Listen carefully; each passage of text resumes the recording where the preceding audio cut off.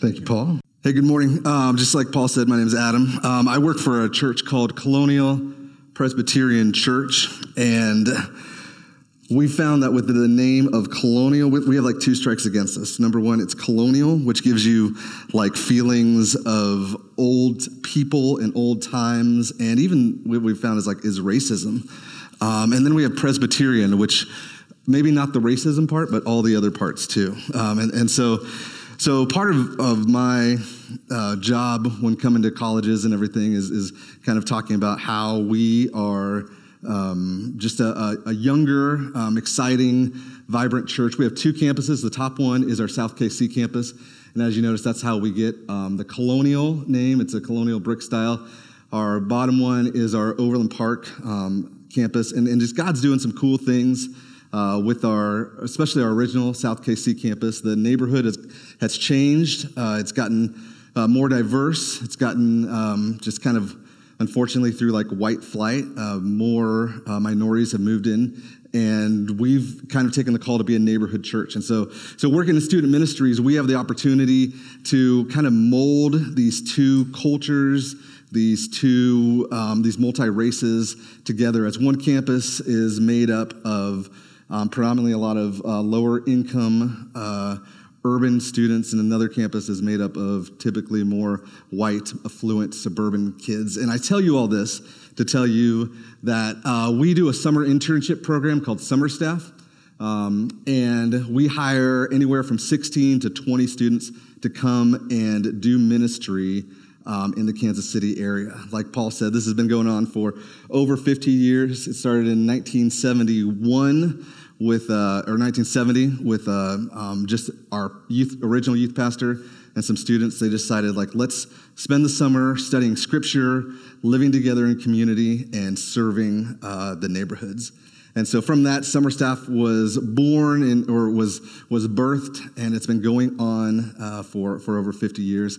And time again, we've had students from all over the country, even students from we had some exchange students from Malawi that are coming back this summer, but just talk about what a life-changing experience it is, the best summer of their lives. And we kind of roll some quotes and stuff from summer staffers. But if you're looking for a ministry opportunity this summer, if you don't have anything yet, you haven't signed up you're not doing a camp or anything, I'd love to talk to you. I'll be outside the cafeteria after chapel and whatnot. And so we'd just love to give you some more information. And kind of our motto for Summer Staff, our vision, is that we want to make disciples who make disciples. And so our mornings are spent discipling college students and what we call pouring into you as college students. And then the afternoons are spent with you as a college student going out and pouring out into high school, middle school students around the KC area and everything. And so it's a wonderful experience. And like I said before, if you have any interest, hit me up after chapel, or I'll be in the cafeteria and we can talk more about it. And so that's my little plug and everything. But what I really want to talk to you guys about is, have you ever had a time when the reality of what you thought a situation would be or experience would be did not meet, or the expectations of that situation did not meet up with the reality of what it turned out to be?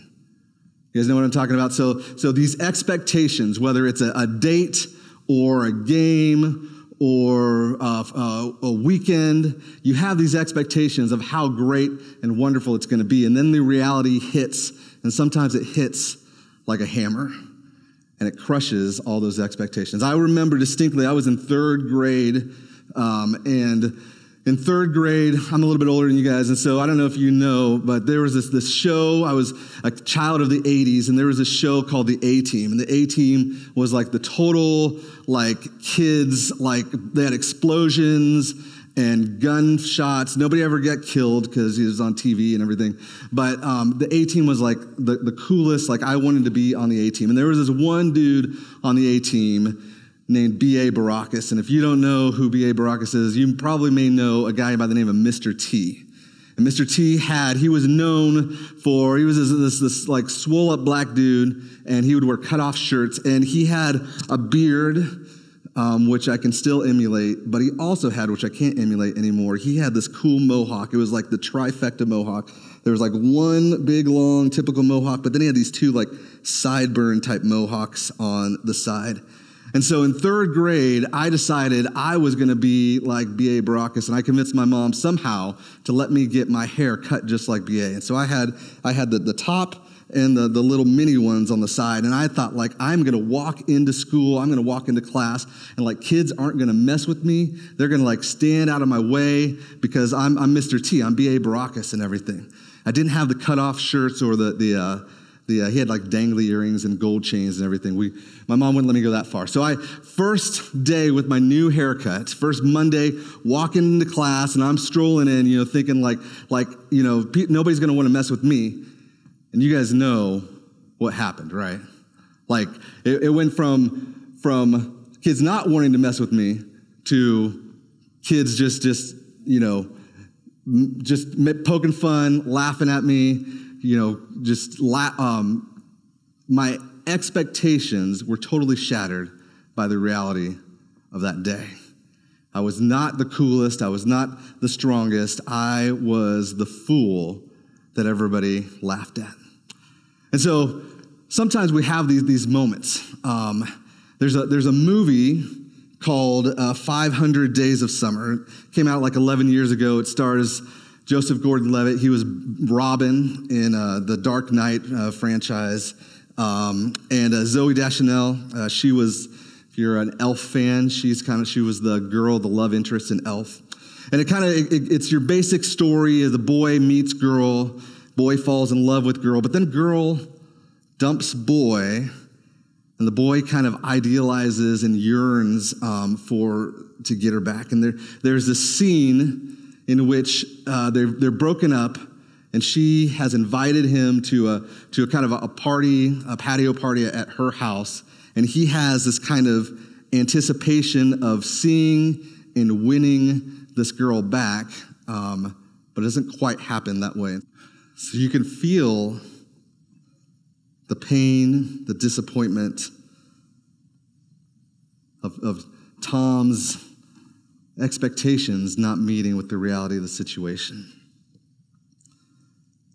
And so the question is, like, I'm sure you guys have felt that before, right? We this year, we chose, just like you guys, we chose kind of this book, Lamentations, to kind of signify like what to give words to, like a lot of us are going through, especially in the year of COVID. For our students, this month marks the first time that they have all been able to go back to school full time. And so many of them are kind of mourning the loss of sports, of dances, of just social interaction with friends. And so there's times when we've just experienced the pain of like, hey, this is not the way that this should end up. Life is not turning out the way that I thought it would be.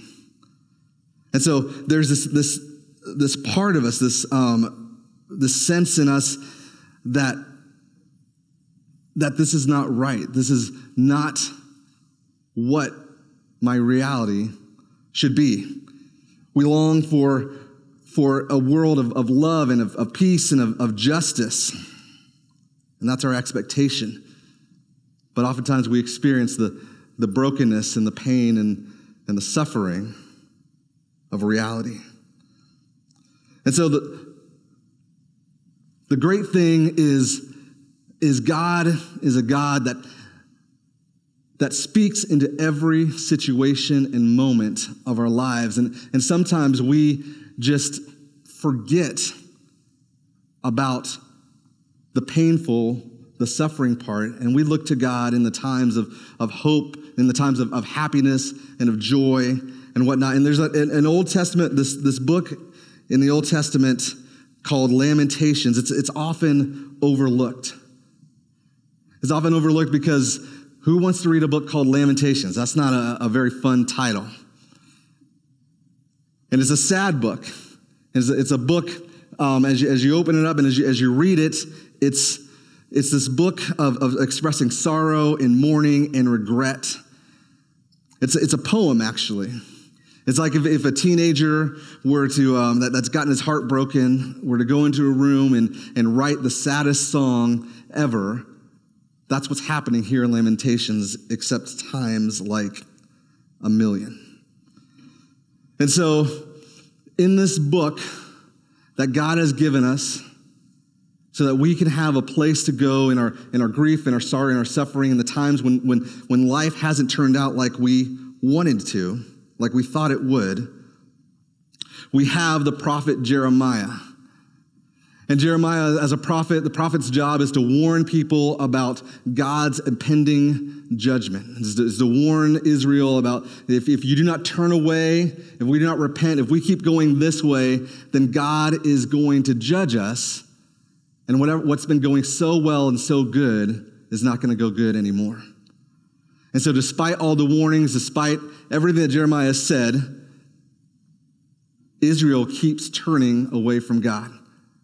And in that, the army, the army of Babylon comes and they lay siege to the city of Jerusalem, the capital city. Now Jerusalem is fortified with these strong, powerful walls. And so it's a place that's easily defended. It's easily defendable. But little military tactic or military warfare from back then is if you came across a city and you can't get in the walls, well, you just make it so the people can't get out of the wall. And that's what siege is all about. And so Babylon kind of surrounds, they make a perimeter around these walls, and they start starving Jerusalem, and so that they become weak. And this goes on for months and for a year, and soon the weakest of Israel have died, and the strongest have been weakened from lack of nutrition, lack of nourishment, lack of food, lack of water, and everything. And so in that moment, Babylon, they break through the wall, they ransack the whole town, the whole city. They destroy the temple, Israel's place of worship, the place where God resided, and they take off all the most capable men to fight in the Babylon army. And it's in this wasteland, this kind of total devastation, that the prophet Jeremiah sits and he starts the book of Lamentations like this. He says, "How deserted lies the city, once so full of people. How like a widow is she, who once was great among the nations." And so it's not a real happy start, right? There's a reason why we kind of bypass this book. And I know a lot of times, at least in Christian culture, a lot of times we like to kind of give these when somebody's going through something, we like to give these very surface level, very just almost insincere kind of quips to help brighten them up of like, you know, if there's a death, it's like, well, they're in a better place now. Or if we're not in Christian culture, or if we didn't grow up in the church, you know, there's this thing of when we see people down, we try to cheer them up. We try to say like, you know, it will get better. Like, look on the bright side. Every cloud has a silver lining. And the truth is, a lot of times when we are in this place of despair, we don't want a quip. We don't want somebody to make us feel better. We want somebody that relates to us. And that's why God gives us the book of Lamentations. So Pastor Colin Smith, he's in a whole series on Lamentations. He calls this a drama in 4 acts. And so we're going to go kind of quickly through these 4 acts and kind of talk about these 4 themes in Lamentations. And so Act 1, we have tears and talk. And in verse 16 of chapter 1, it says, "This is why I weep and my eyes overflow with tears. No one is near to comfort me, no one to restore my spirit. My children are destitute because the enemy has prevailed." Like I said before, we try to make people feel better a lot of times when they're in a sad place. I can remember distinctly when I was in high school, and some buddies of mine and I, our first friend got his license and got his car, and so we decided, like, let's do what just seems natural and rational. Let's take it for like laps around this church parking lot and see who can get the fastest lap time. Not a smart move on our part.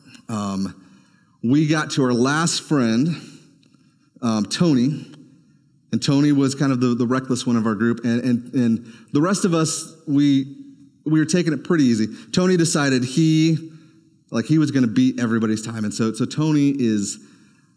If you've ever seen somebody overcorrect, like this is Tony. Like Tony is taking these curves, he's swerving and then overcorrecting and everything. And I'm in the passenger seat, and I'm scared for my life.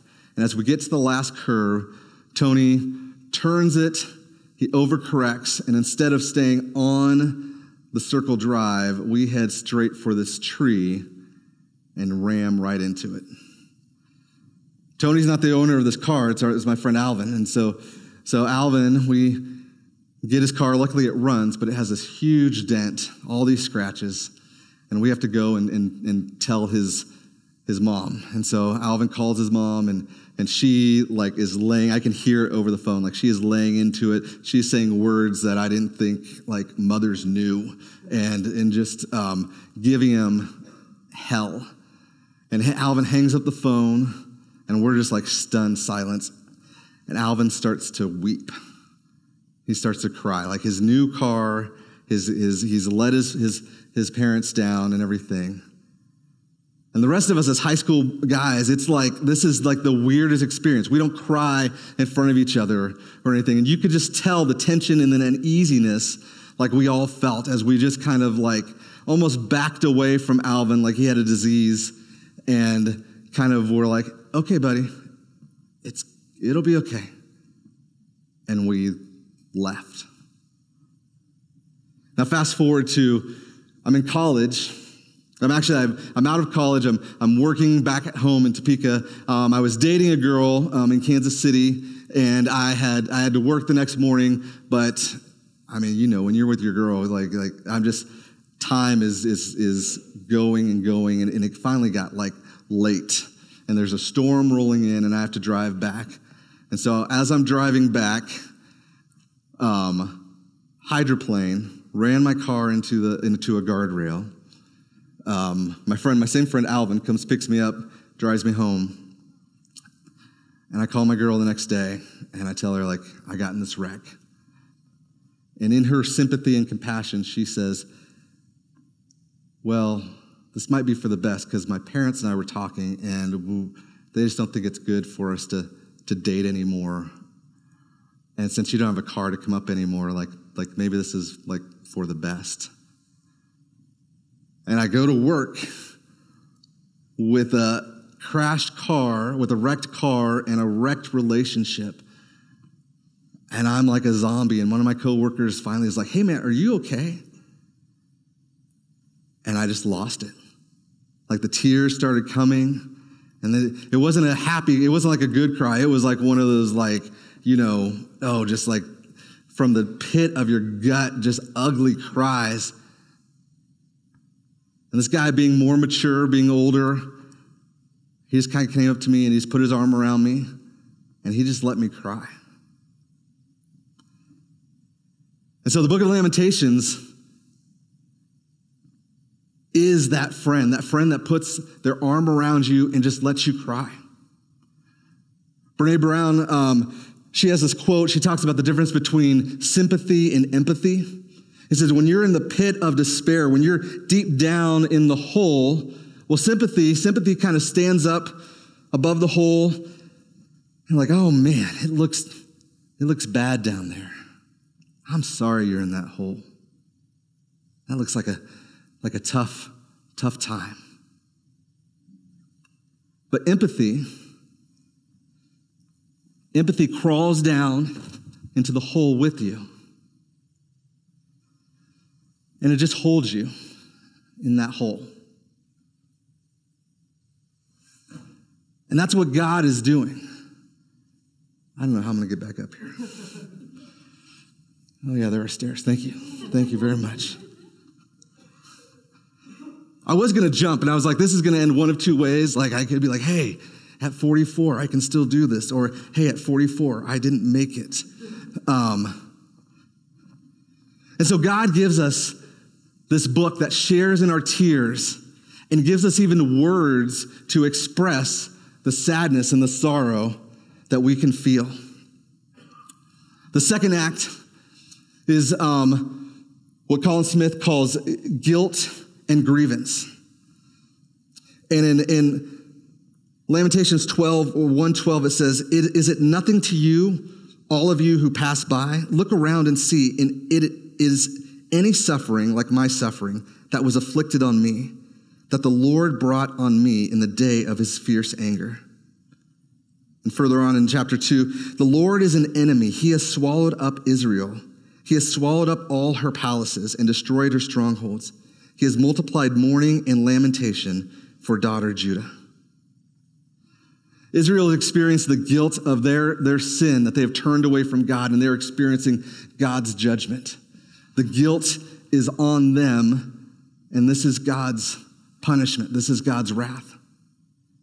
And sometimes we have to admit to ourselves when the reality of our situation does not meet our expectations, sometimes it's from our own actions. It's from the things that we have done that have led to this. And we need to take responsibility for this. But here's the great thing about God, right? Is I believe that Scripture has everything we need for every part of our lives. And so there is another book about suffering. There's another book called the Book of Job. And Job is about this man who was righteous. Like, it starts out with Job was an upright and righteous man. So Job isn't being judged for his sin. Job has all these calamities come upon him. He loses his house. He loses his children. He loses his livestock, his livelihood. He is boils and festering pus is oozing from his skin. And it says, in all of this, Job did not sin, because his wife comes to him and says, are you still holding on to your faith? Curse God and die. And Job says, no, I will not do that. And so Job is a righteous man, and all this calamity comes upon him, not from his own actions, but it's Satan testing Job. It's God allowing Satan to test Job to see if he will still stay righteous. And so not everything is because of our own doing.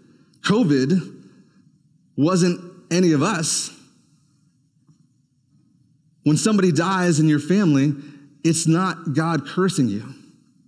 And so we have this balance of sometimes we still feel that guilt. Is this something that I did? And so we have to wrestle through that. We have to wrestle through, is this a part of my actions? Or is this just kind of the result of sin and brokenness in the world? But the great thing, as we can see in this chapter 2, is the Lord is like an enemy. How many times have you talked about God or heard a pastor, heard a prophet say, like, the Lord is like an enemy? That doesn't seem like good church, good Christian talk. But the truth is that God is a God that can handle our grievances. He can handle our accusations. And so Jeremiah, this man who has been warning Israel's people, is standing there accusing God and saying, the Lord is like an enemy. He has swallowed us up. Sometimes we feel like when things are going bad, the Christian thing to do is to put on a happy face and act like everything's okay, because that's what God would want. But Jeremiah, God doesn't come to Jeremiah and say, like, why are you calling me an enemy? Why are you saying I'm like an enemy? God can handle our grievances. God can handle our anger. God can handle us yelling and screaming and saying, why is this happening to me, God? Because God knows our hearts. We can't talk behind God's back.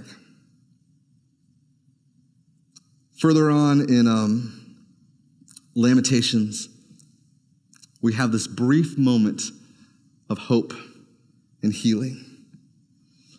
It even starts out, it doesn't start out very hopeful. It says, Jeremiah says, I remember my affliction and my wandering, the bitterness and the gall. I well remember them, and my soul is downcast within me. Yet, this I call to mind, and therefore I have hope.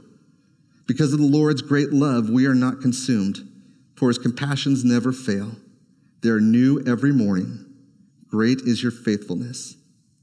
I say to myself, the Lord is my portion.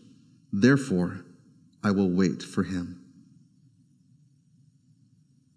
In the midst of despair, in the midst of all this heartache, Jeremiah still finds hope.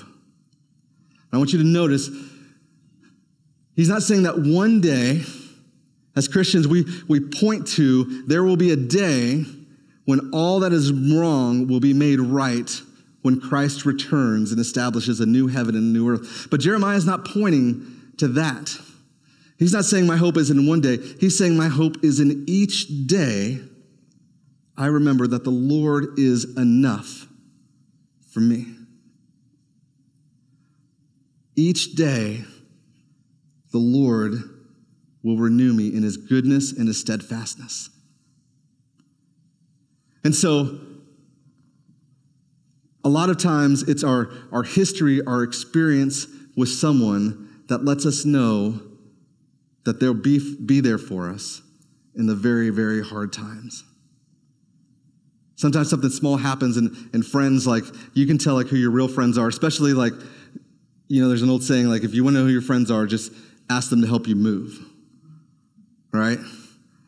And so the ones that are there, like they're with you for thick and thin.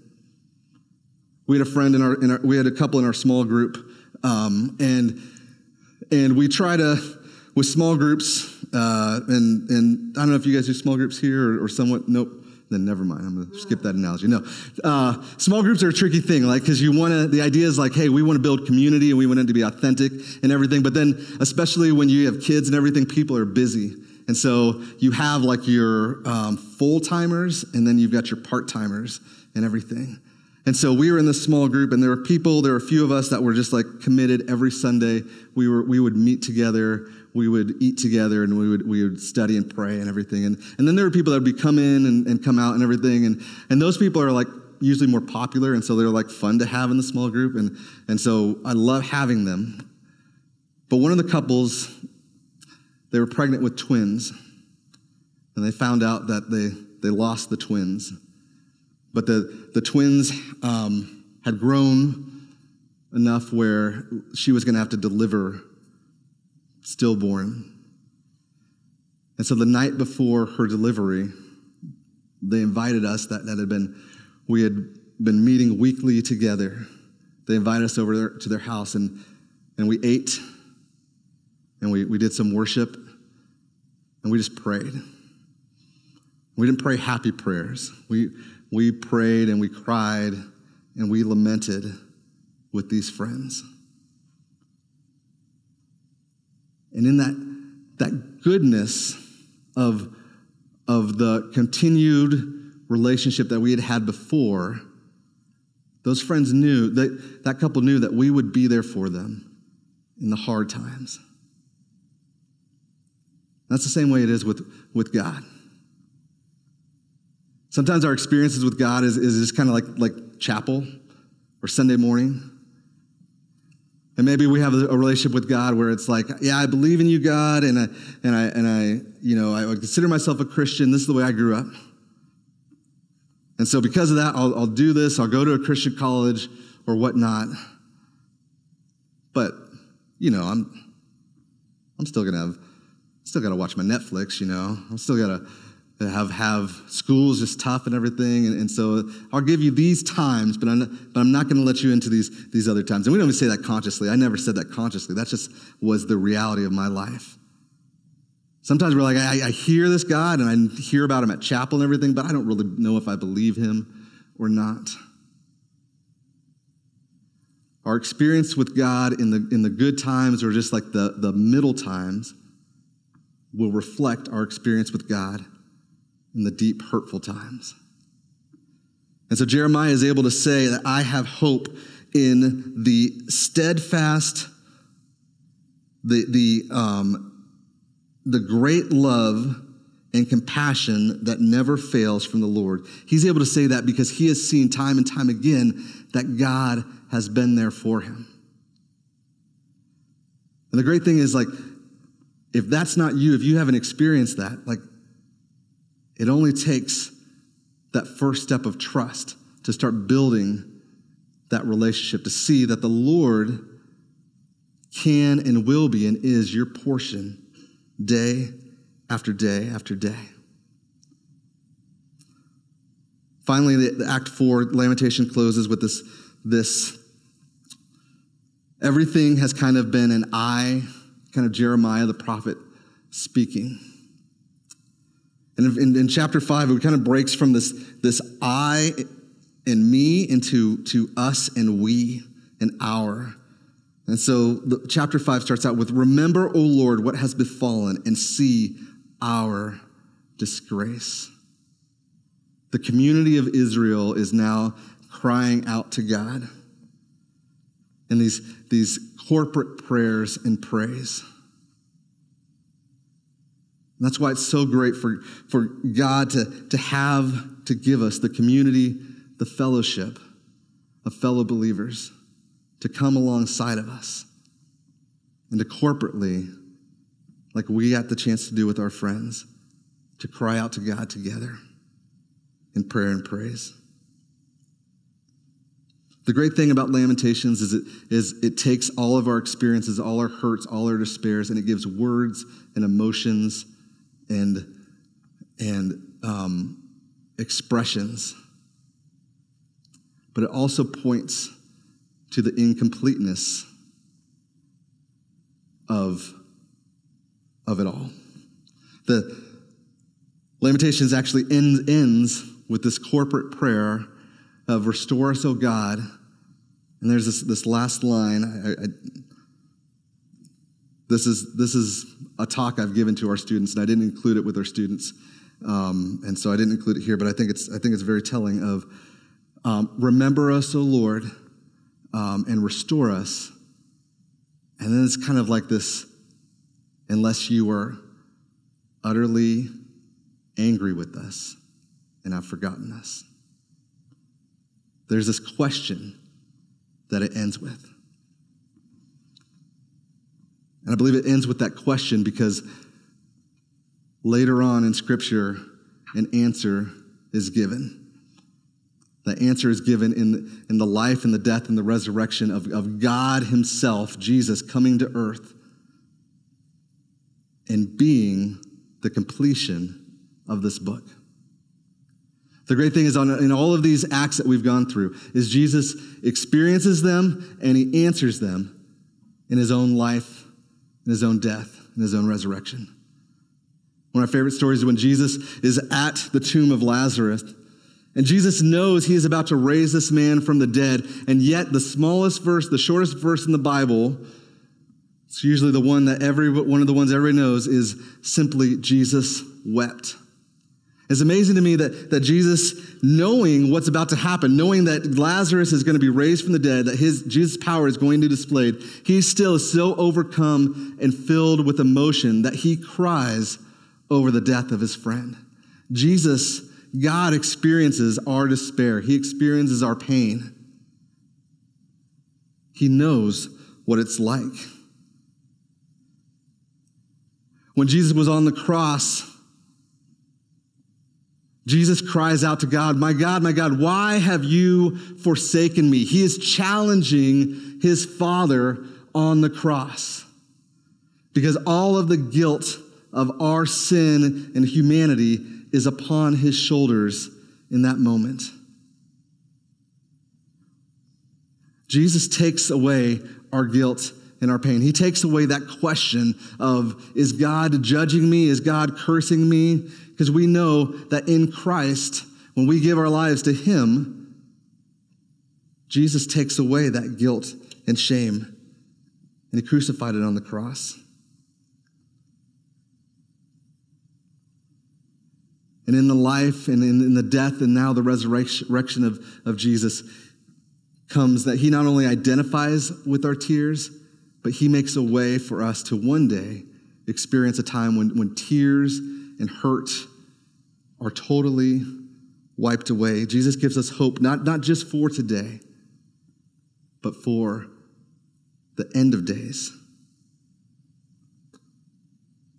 And in that, this is why we gather. This is why we gather. We shout out prayers. We shout out praises. We come together to say that we are a people of God who invite others to come in and be the people of God so that we can experience the love, the joy, and even the pain of God and God's people.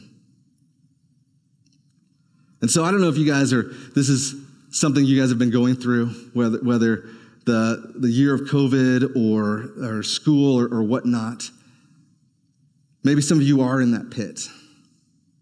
Maybe some of you guys have never been in that pit before, or every time you get close, if you're like me, like I'm an optimist and everything. And so when I get close to the pit, my thing is like, I'm going to stuff these feelings down and I am not going to feel them. If you've lived life long enough and you've done that enough times, you know that is not a good way to deal with things because they eventually all come out and it's not pretty. But I want to encourage you guys, whether you're in the pit or the pit is coming or whatnot, is to take a look at this book, to read through this book and let the book read you. Let the words of Jeremiah be your words. Let his cries be your cries. And to know that there is a God who sees and identifies with everything you're going through, everything you will ever go through.